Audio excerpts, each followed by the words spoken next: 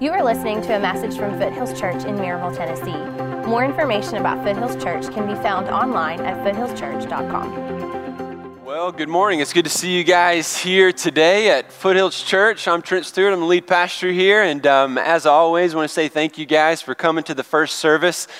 We actually have some cool stuff coming to the first service's way over the next few weeks. And so we'll let you know what that's about. But we just want to say thanks. And we just want you to know that you're part of the growth and the vision here of making disciples by just simply coming to this service because a lot of the newer folks tend to come to the middle or late service, and so we appreciate you guys coming to this one. Keep coming to this one and keep enjoying this one. It opens up a seat for those in the other services, and so we want to thank you. So we're in a series in the Gospel of John, working through the entire book. So if you've got your Bibles, let's go there. We're in John chapter 10 today, and as you're turning there, let me give you a quick heads up. Starting next week, we're going to take a break from the Gospel of John, and we're going to dive into a series that we are calling It Matters.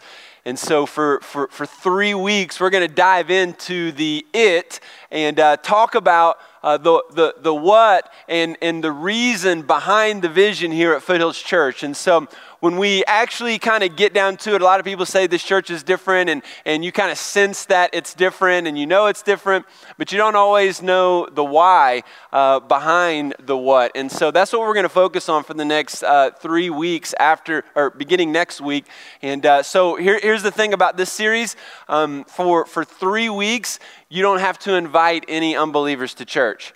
And so guilt-free for 3 weeks. You don't have to invite anybody. And so here's what, now Jesus might convict you, and that's your deal with him. But for my purposes, for the next 3 weeks, this series is specifically for you. And so if you invite an unbeliever, it's going to be wonderful, granted, but they're not going to be interested in the things that I'm talking about for the next 3 weeks. But because you love Jesus and you care about making a difference, you are going to greatly enjoy the next 3 weeks as we talk about some specifics about our church, what makes us tick, and why, what God is doing, and what we believe God is going to do in the future. And so here's the other deal. I know you've been on vacation and stressful school starting and all that kind of stuff, and so sometimes attendance is a little sporadic during the summer, and we get that. But here's the deal. School's back in session, and It Matters starts next Sunday. So for 3 weeks, you cannot miss.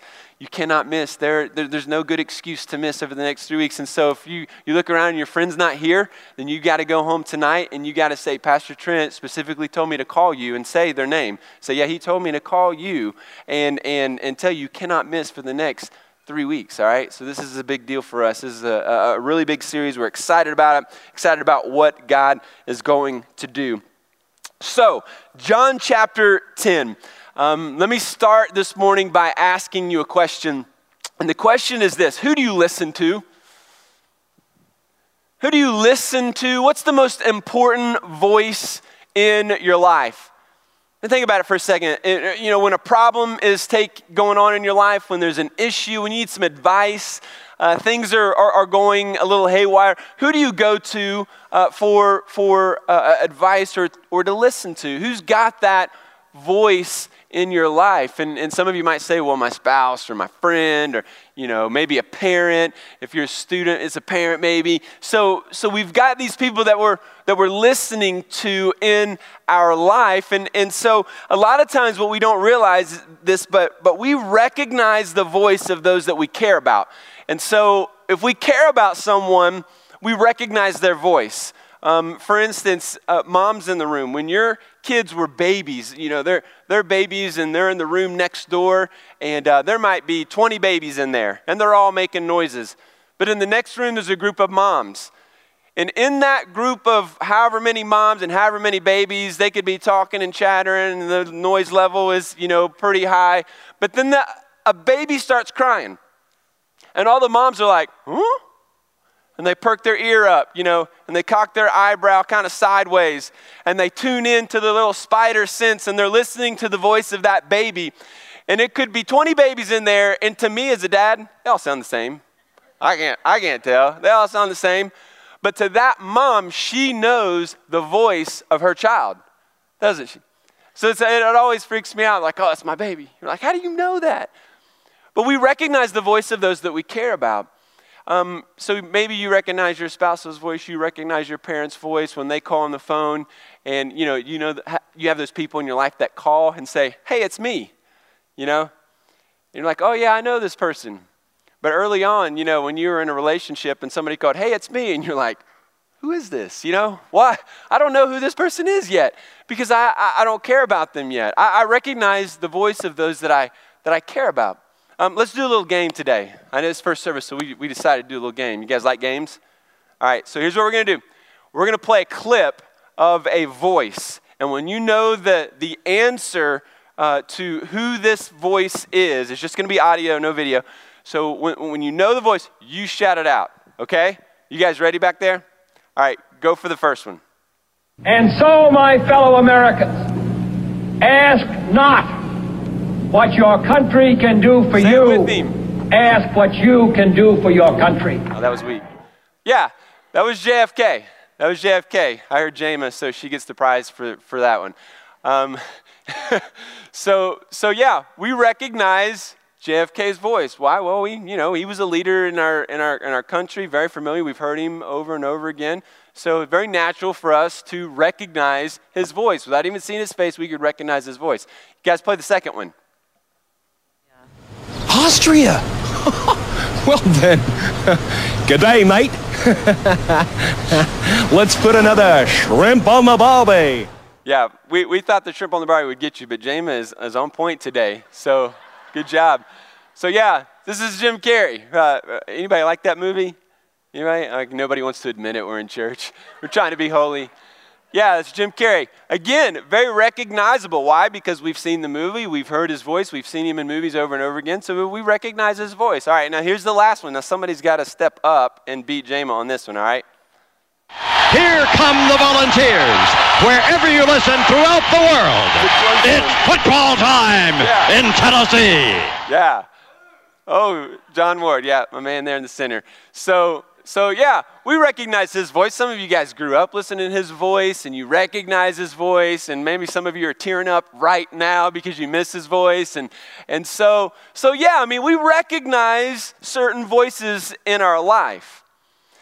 We recognize those voices that we care about, and we recognize the voice of those who lead us. And that's the main point that I want to start with today, that we recognize the voice of our leader. Now think about this for a minute. What if you were so in tune with the Holy Spirit, you were so in touch with Jesus, you were so close to him in this relationship that you could recognize his voice and that you could sense him speaking to you on a daily basis. And every time you heard his voice, you knew it was him. And every time you felt a kind of a leaning or pressing in from the Spirit, you knew it was from the Spirit. What would that look like in your life if you could recognize, just like you recognize the voice of John Ward so quickly, that you could recognize the voice of Jesus in your life? See, I think it's possible. And I think it's offered to us in this relationship with Jesus if we are following his leadership and understanding who he is in our life. Now, it doesn't happen like a lightning bolt, like, oh, God, you want me to go here? You want me to do this? You want me to serve there? But it usually is like in a quiet whisper. And it could be, at night while you're watching Jimmy Fallon, and you're laughing and having a good time, and then all of a sudden you just hear kind of this pressing kind of feeling in your heart that says, serve me.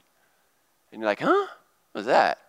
I'm going to watch this lip sync battle, And the next day, you hear somebody on the radio, and the guy on the radio is like, man, serving in your church is the greatest thing you could ever do. And you're like, huh? And then a couple days later, a pastor comes up and God speaks to a pastor in your life and says, hey, would you be interested in serving in this area? And you're like, huh? And you go home after a service like this and you think, man, I wish Jesus would just speak to me. And it's just like, hello? He's speaking to you all week. But here's the key. Are you recognizing that it's his voice? And I know all of us have done this, we felt like, man, I feel like I need to do something. And inside you think, was that me? Or is that God? Does God really want me to help this homeless person? Or is that just me? Let me think about it. Meanwhile, he starves and so we see needs all around us. And so, sometimes we're playing the is it me, is it God game when I think we should just go ahead and say, all right, if it's in the Bible and it's helping and it's ministering, I say go for it. Recognizing that, he's going to be on board with helping the homeless. He's going to be on board with helping children, and he's going to be on board with all of that. And so the idea this morning is, do we recognize the voice of Jesus? So in John 10, remember, I know my brother preached last week, heard he did a good job. I haven't heard it yet, but the week before we were in John 9, and so we saw Jesus heal a blind man, and he essentially calls the Pharisees around him spiritually blind.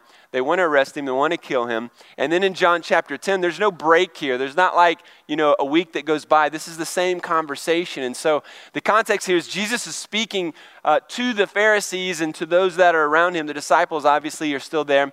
And so he's specifically speaking to them as well. And so let's dive into this passage. Now, on a side note, John chapter 10 is actually a fulfillment of a prophecy that we see in Ezekiel chapter 34. So I don't have time to get into that, but go home today, read that this week, and then you can kind of compare the shepherds that God was speaking to in Ezekiel and how Jesus is the ultimate fulfillment of the Good Shepherd. So let's start in verse 1. Keep your Bibles open. We're going to go through this chapter at little chunks here, little chunks there. He says this. This is Jesus speaking. He says, "Truly, truly, I say to you, he who does not enter the sheepfold by the door, but climbs in by another way, that man is a thief and a robber.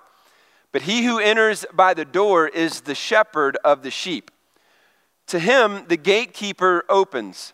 The sheep hear his voice, and he calls his own sheep by name and leads them out. When he has brought out all his own, he goes before them, and the sheep follow him, for they know his voice. A stranger they will not follow, but they will flee from him, for they do not know the voice of strangers." This figure of speech Jesus used with them, but they did not understand what he was saying to them. Let's just pause there. So Jesus is using what would have been a very applicable illustration in their life, one of shepherding sheep. Everybody had sheep back then, and I know for us, we're not like sheep herders today, and we don't see that often. But in this day and time, everyone had sheep, and so what you've got to know about sheep are that sheep are dumb, And so it's interesting that he uses this illustration, and don't take offense to that he's calling a sheep today, but sheep are dumb. I mean, here's the reality. You don't see sheep running around in the wild today, do you? Having a good time, living it up out in the woods, They don't do that because they're dumb. They just can't, and so they get eaten. And so just like a real sheep, we're pretty dumb without the leadership and direction of God in our life. And there's some devastating things that happen to us as human beings if we are not following a good shepherd in our life. And so here's an example of how dumb sheep are. Back in 2005 in Turkey, there was a whole huge herd of sheep, and these Turkish shepherds took a little break to have breakfast. Meanwhile, one of the sheep just decided to run off the edge of a cliff and plummet several hundred feet to its death. And because sheep are natural followers and dumb, 1,500 other sheep followed that sheep, dumb sheep, and jumped off the cliff. Now, what's funny about the story is that the first 450 sheep died on the rocks, and the next 1,050, if I'm doing math right, that fall don't die because they land on nice, cushiony, dead sheep. and so, yeah. I mean, it's easy to laugh at that, but it was a big, financial hit for these shepherds back then. But it's just a reality that sheep are dumb and they're natural followers. And so we want to see this in light of what a first century Jew would have seen this and how they would have experienced this. But what a what a shepherd would do, now in the community, everyone would have sheep, and most people didn't have enough land to have their own little sheep pen and take care of them. So in each little individual village or community, what you would do at the end of the day is that you would pay someone a night watch, essentially, to watch your sheep. And so everyone in the community would bring their sheep, however many they had, and put them in one big sheep pen, and they would pay that guy to watch the sheep throughout the night. And so in the morning, when you woke up, you would go into the sheep pen, and the gatekeeper, he would open up the gate for you. You would walk in, and you would call your sheep. And so, a lot of shepherds would name their sheep. And so I don't know what you're naming your sheep, but, come here, Fluffy, come here. And so just like you would call your pet, the shepherd would call his sheep, and they would recognize the voice of their shepherd. And so then they would follow the shepherd out. So that would have been a very familiar understanding, very familiar illustration for Jesus to tap into at this time. And so he uses this terminology. He says, to him the gatekeeper opens. And so the gatekeeper in the story is God the Father. And so Jesus is going to call himself the door. He's going to call himself the good shepherd.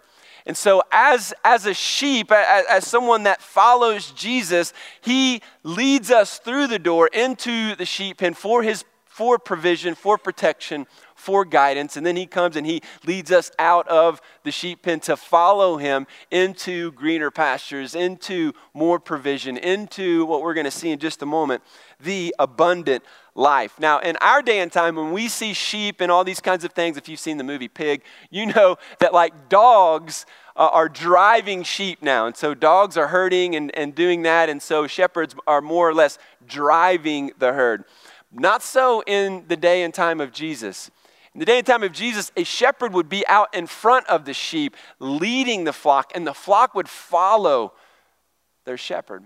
And so keep that in mind as we continue to see all of this imagery come to life, hopefully, today. A shepherd today drives the herd behind them, but Jesus leads. He's out in front. He's the voice out in front, calling them to follow him. So again, let's keep this in mind.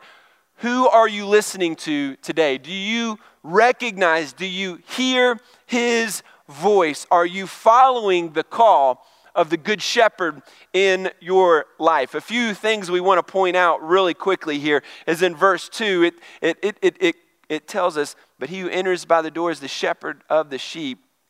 To him the gatekeeper opens. This is 3. The sheep hear his voice, and he calls his own sheep by name, and he leads them out. So here we're seeing that the good shepherd knows the name of each individual sheep. So we see here that the shepherd knows you, knows me individually. He knows the concerns that are on your heart this morning. He knows the anxiety that you're experiencing today. He knows what your next step is. He knows what you should be doing, and you're praying about it, and you're thinking about it, and you're worrying about it. He knows exactly what that next step ought to be. He knows everything about you today. He knows your name. He knows your desires. He knows what sin you're involved in. He knows you personally. He knows us by name. And notice that when the shepherd calls, his people respond. If you're taking notes, I'd write that down. When Jesus calls, his people respond because they hear his voice, again in verse 3. And he calls his own sheep by name, and he leads them out. Verse 4, when he has brought out all his own, he goes before them, and the sheep follow him, for they know his voice. So there's not a question here. Like when Jesus calls his sheep, it's not a, I wonder if they're going to follow. I wonder if they're going to obey. Let's see what happens next. No, when you are a sheep of Jesus Christ, when you are a follower of Jesus Christ, you are following Jesus. There's no question about that. When he calls you, you're following. In that moment of salvation, it was Jesus calling to you, and you responded. And those that respond give evidence to the fact that they are part of the called, elect followers of Jesus. So when he calls, we respond. And as a believer, we continue to respond. We continue to obey. We continue to follow. When Jesus calls his people, respond. Let's continue to look. Let's hop down to verse 7. So Jesus again said to them, truly I say to you, I am the door of the sheep. All who came before me are thieves and robbers, but the sheep did not listen to them. I am the door. If anyone enters by me, he will be saved and will go in and out and find pasture. Let's just pause there. So Jesus is the door. When we first started, there's 7 I am statements through the book of John. When we first started this series, we had all those statements as kind of the backdrop here behind me. And this is one of those statements. He says 2 things in this passage. I am the good shepherd and I am the door. Meaning that if you want salvation, if you want forgiveness, there's one way that you enter into that relationship with God. And it's through the door of Jesus Christ. It is through him and only him that we receive Christ into our lives. There is no other way. There are not other religions that are healthy and spiritually good for people. You know, I'm sorry to burst your inclusive bubble this morning, but the truth of the matter is that salvation is found only in the name of Jesus Christ. And so he is the door here. He is the one that is saying, come to me. He's the one that's opening the door for salvation. And if anyone enters by me, he will be saved and will go in and out and find good pasture. Now verse 10, the thief comes only to steal and kill and destroy. I came that they may have life and have it abundantly. So if you're taking notes, when Jesus calls, his people respond, and when we respond, here's the first benefit. I don't have time to talk about all the benefits, but here's one of the first benefits that we get as a follower of Jesus. Verse 10, abundant life. He promises us to give us abundant life. Now, abundant life, I mean, that to me resonates in the core of who I am, because the human heart wants safety. We want safety. We want peace, you know. But at the end of the day, we want more than just mere safety. We want more than just surviving. We want to thrive. We want more than just to survive. We want more than just to be safe. The human heart longs for infinitely more. We want to enjoy more. We want abundance in our life. We want life. But we want even more than mere life. We want the abundant life, overflowing life, deep life. We don't just want to survive. We want to thrive. And at every level of our human being, we were made for life. And that's why people buy really nice things and travel and do drugs and jump out of airplanes, because we're dying to experience life. We want more of life. And in those moments of jumping out of an airplane, never done it, imagine it's pretty exciting. In those moments of buying stuff, traveling and experiencing things, woo, it's exciting. But then Saturday comes and you got to pack up the car and drive home. And that's life. Because that experience only lasts for a moment. As great as our vacation was last week, man, we packed up a sandy van and we had to truck it 9 hours with 4 kids, and the DVD player was broke. Jesus, I was praying for a miracle and he did not answer. And so, little tidbit here, you can't put 2 DVDs in a DVD player. That breaks it. Anyway, no matter what you're trying to experience in life, no matter what enjoyment you're trying to squeeze out of life, you may find a little bit of happiness here, a little bit of enjoyment there. But folks, the stream will run empty very quickly. Whether it's in a relationship with your spouse, you will find out at some point in your marriage that he or she is not going to meet all of your needs. And it's not until you realize that he or she will never be able to meet your needs that you'll ever be able to enjoy him. You'll ever be able to enjoy her. And so in our life, we have and see and we've experienced time after time this prone, this leaning to find life in other areas, even as a believer, because we're prone to wonder. That's why I asked James to sing that song earlier. Prone to wonder. You know, prone to leave the God I love. Every time I sing that song, that verse specifically just pounds out of my chest because I find myself being prone to veering off from his direction, from veering away from his presence, from veering away from his goodness and his protection and his provision. Oh, I think this is going to be fun. I think I'm going to do this, and I think this is going to be exciting, and I think I can handle it from here, and prone to wonder, God, I feel it. So when his sheep respond, we receive the abundant life. But what is the abundant life? I mean, man, if you watch TBN, and I hope you don't, I'm just going to say it, but if you do, you think the abundant life is like God's going to make you rich. Everything is about getting more stuff, and God wants to bless you and give you more stuff. And all right, we know God's going to bless us, but that cannot be our focus. You know, financial blessing ought not be our focus. He's going to reward us financially as we are faithful to him. I get that. I preach that. I teach that. I've experienced that. But at the end of the day, abundant life is more than just accumulating stuff. The abundant life is more than just God protecting us and keeping us safe. The abundant life is what God gives to us, what Jesus gives to us, and we experience in him and through him, and that is when we are on mission with him.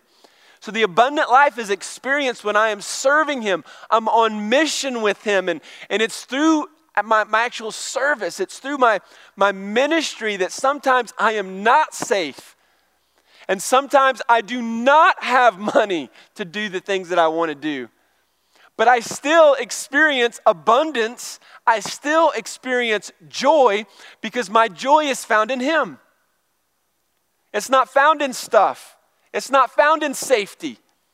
My abundant life is found in being obedient and following the mission of God in my life. And so again, I say, whose voice are you listening to? Because if you are not listening to your Savior's voice today, you're listening to the enemy's voice. You're listening to the voice of yourself. And we know where that gets us. The enemy comes to steal, kill, and destroy. But I have come that they might have life and have it more abundantly. Read Psalm 23 today, this week. I don't have time to get into it, but we see what the Good Shepherd provides for us in that short psalm. He provides our necessities. The Good Shepherd leads us to good pasture.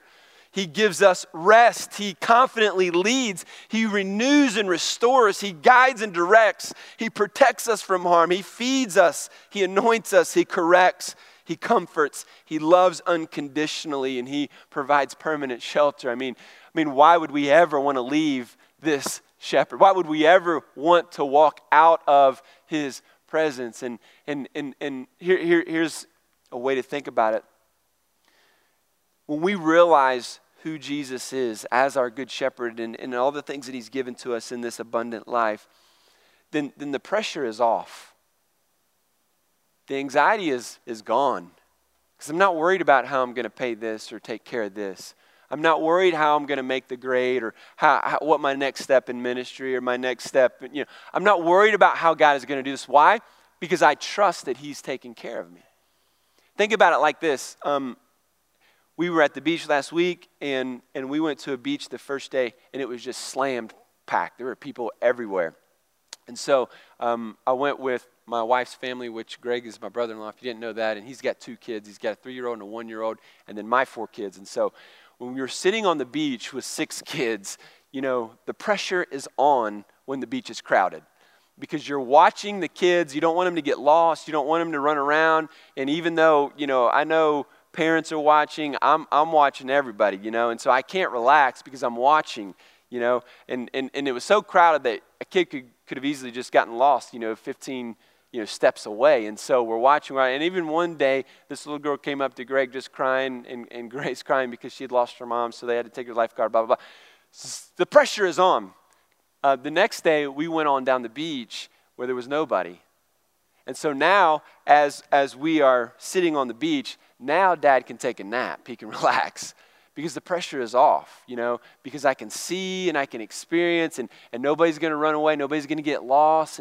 And so this is kind of what it feels like when you trust in Jesus as your shepherd. Like you realize, okay, the pressure is off of me. Yeah, I know I'm the dad, and I'm going to provide financially. I'm providing, to leadership to my family and my kids, but ultimately these kids are not my kids. Ultimately, my kids belong to Jesus, and he's given them to me to lead and to guide during this season of life. But when I realize this, and when I realize that he's the one that's taking care of, then the pressure is off. I can begin to breathe a little bit here because I know that he's in control. I know that he's going to provide. But unfortunately, some of us are listening to the wrong voice. You recognize the voice that leads you, but you're listening to the voice of the enemy. And the enemy here in verse 10 comes to steal, kill, and destroy. Here's a few things I think that means. Let me unpack it. First of all, the enemy wants to steal your joy. So if you are unhappy today in your relationship with Christ, if you are unhappy in your ministry, if you are not finding joy in your marriage, if you're not finding joy as a parent, if you're not finding joy in living your life for Jesus Christ, the enemy is winning. He's stolen your joy. That's what he came to do. He came to steal from you, and joy is part of that. And unfortunately, too many Christians are experiencing that. What happens when somebody steals something from you? If you don't shoot them, what you eventually want to do is you want to get it back, right? You want it back. And here's the thing. When the enemy steals your joy, the promise of the Good Shepherd is that he can give that back to you. He wants to give that joy back to you today. You can experience that joy when you experience the abundant life, which is only found in him. The enemy, secondly, wants to kill your relationships. If you're married today, he wants to kill your marriage. Hey, if you're single today, the enemy wants to kill your future marriage. So how can he do that? Well, if you're addicted to pornography today, guess what? As a single person, he is destroying your future marriage. If you're sexually active today and you're not married, you want to be married one day, he's destroying your future marriage. You're going to take all that baggage in with you. Here's the deal. He wants to destroy your marriage. He wants to destroy your relationships with your parents, relationship with your kids. He wants to destroy relationships between siblings. He wants to destroy relationships with your spouse. And for some of you, he stole the passion out of your marriage. He stole the compassion to want to be kind to your spouse. That's a small thing, but what a big thing that is. That the enemy has stolen my desire to be kind to my spouse. That can wreck your marriage. That one small, it seems small, doesn't it? I'm just not too kind. I'm not cheating on her. I didn't have an affair or anything. I'm just not being really kind to her. Destroying your marriage because he's stealing, destroying, and breaking up, killing your relationships. You know what Jesus does to dead things? When the enemy kills things in our life, Jesus raises them to life. Jesus resurrects marriages on a weekly basis. Thirdly, the enemy wants to destroy your influence. The enemy is putting many Christians to sleep today. The enemy is destroying your life and your influence because of sin. He's distracting you. See, the enemy has destroyed your influence because you're not investing your time in the right places. If the enemy can keep you busy and away from ministry, he wins and you lose influence in your life. But Jesus comes that you would have life and have it more abundantly. Let's continue, verse 11. He says, I am the good shepherd.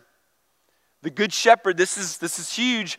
The good shepherd lays down his life for the sheep.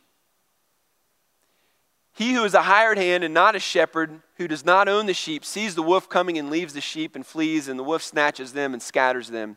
He flees because he is a hired hand and cares nothing for the sheep.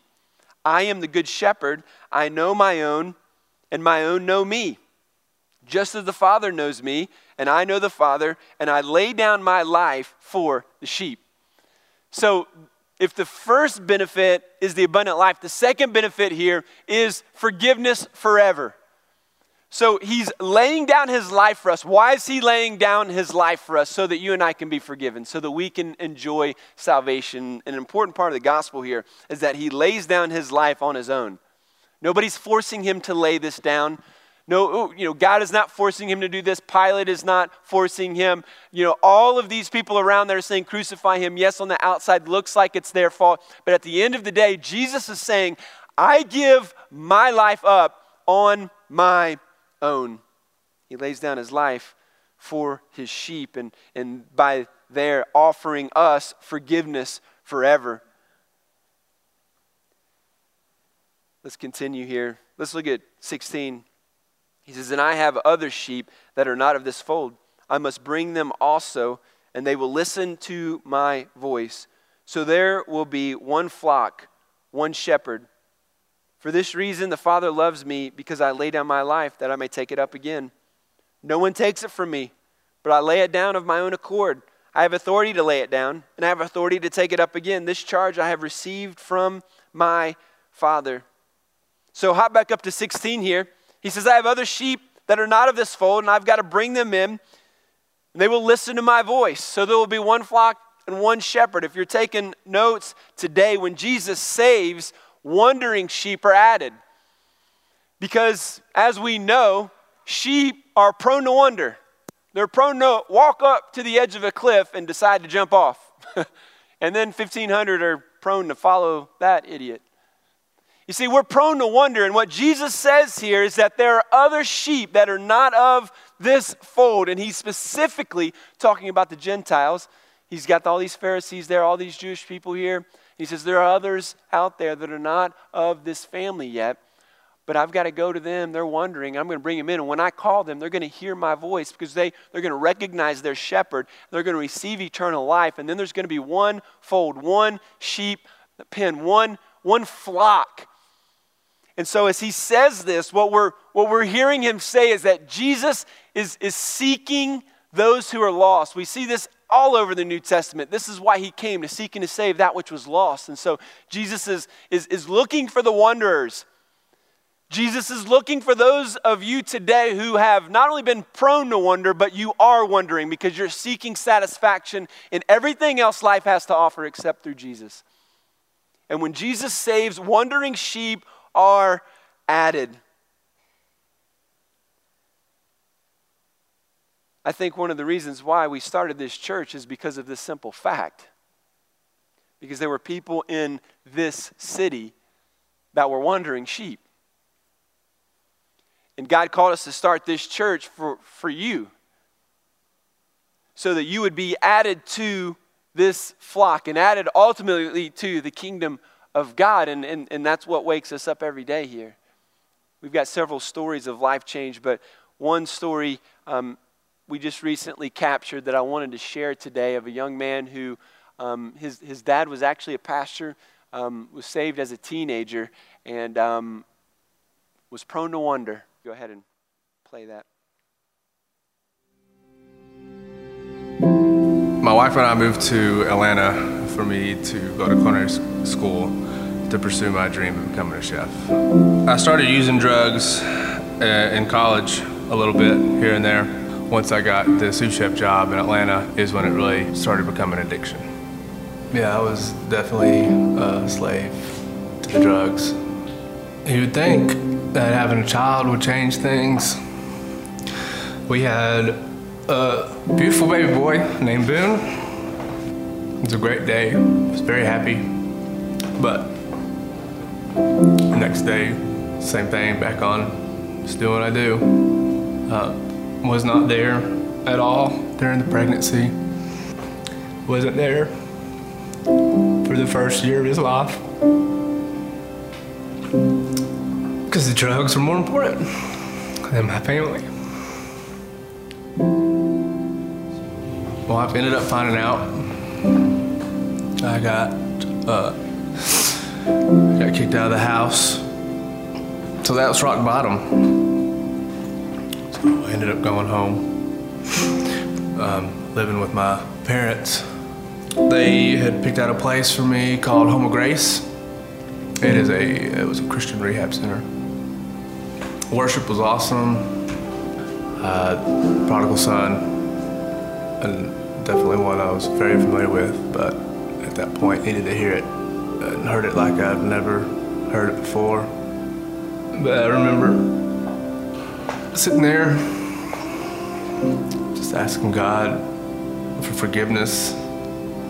Definitely knew that I was forgiven at that point, but also knew that it was possible that she may not, and possible may have lost my family.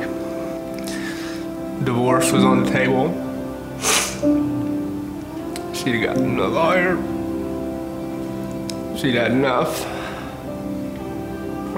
But I loved her so much.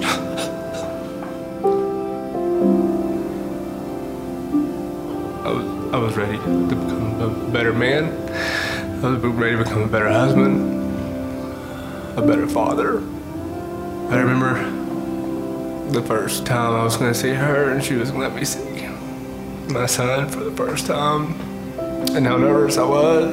Didn't know if he was going to remember me. He had a big old winter coat on and a toboggan. She put him down. And he walked over to me and let me pick him up. I asked her for forgiveness. She did. She forgave me. So that was an amazing day. Present day. I am almost 2 years clean. I re-proposed to Stacy on Christmas Eve. We will renew our vows this Sunday, and this will be the first time in almost 2 years that she's worn rings. And with that, she is also pregnant. We are having another child, and I get a redo. I get to be there. I have a chance to do what I did not do when she was pregnant the first time. So yeah, that's God at not even his finest.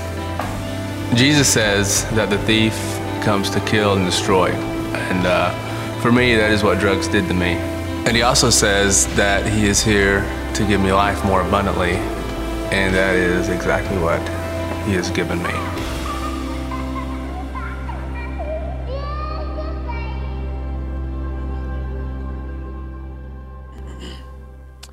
It's a great story.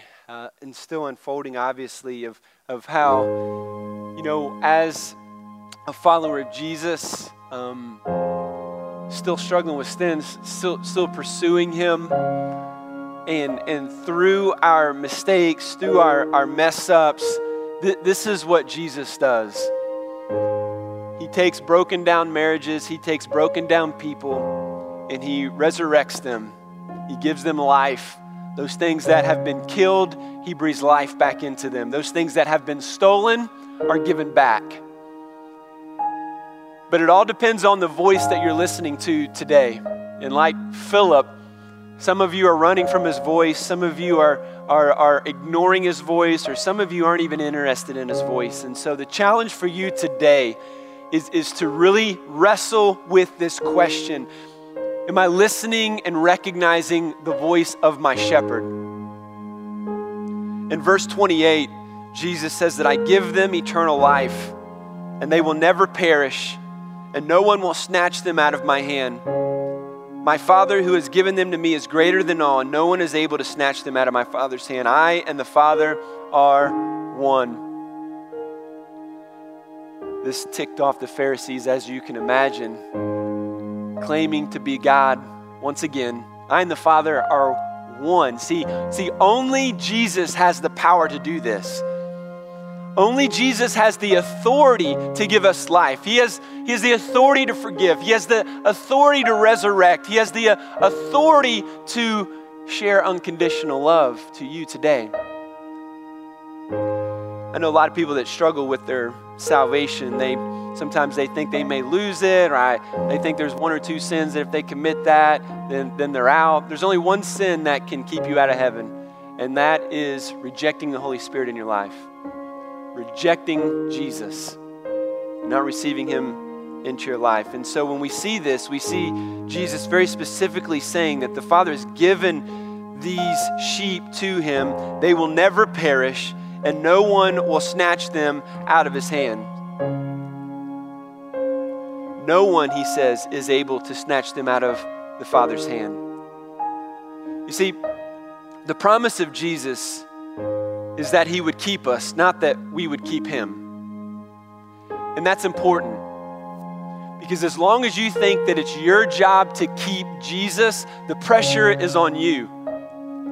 When the pressure is on you, you'll snap. If the pressure was on me to stay saved, I'm just telling you, I would fail. But praise God, my salvation isn't established through my work.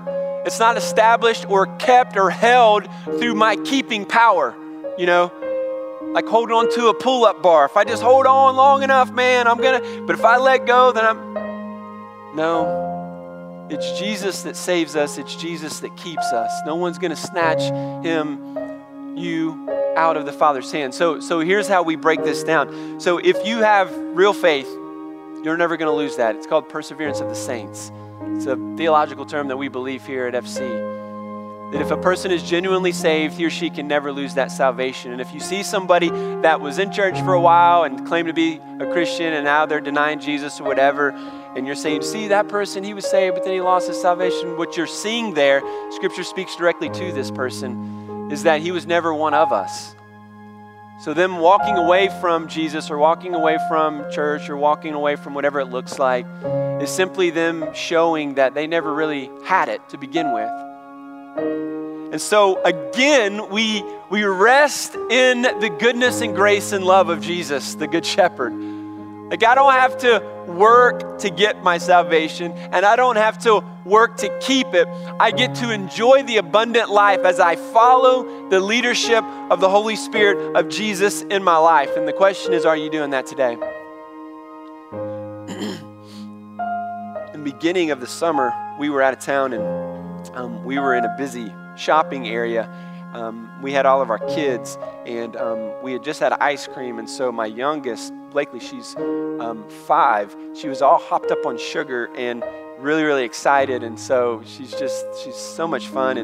And so we went into to the area, had our deal, had our ice cream. So we're going out into a busy parking lot area. People driving, flying by, all kinds of people crowded.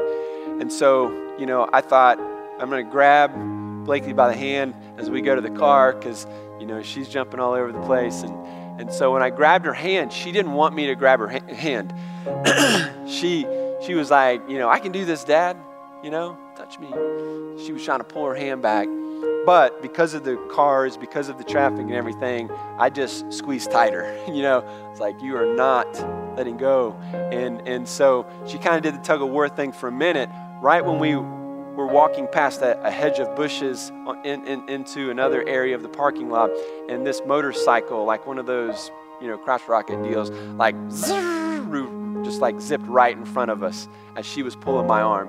So it was almost like she was pulling, and then what'd she do? She drew closer to Dad. She kind of cuddled up to me and stopped pulling and kind of caressed and kind of came up to the provision and protection of Dad. I liken that to our salvation as we wrap up today, that because we are prone to wonder, there are moments in life where we might pull away from the hand of Jesus. And we might try to go our way and our direction, and we might be in sin. But as a true believer in Jesus, He never lets go of our hand. And I'm just telling you, There's going to be a moment in your life if you find yourself in this person's shoes today. Somebody gets sick, somebody passes away, somebody loses a job, there's money issues, there's problems, there's something, there's a crotch rocket that flies in front of you, so to speak, in your life.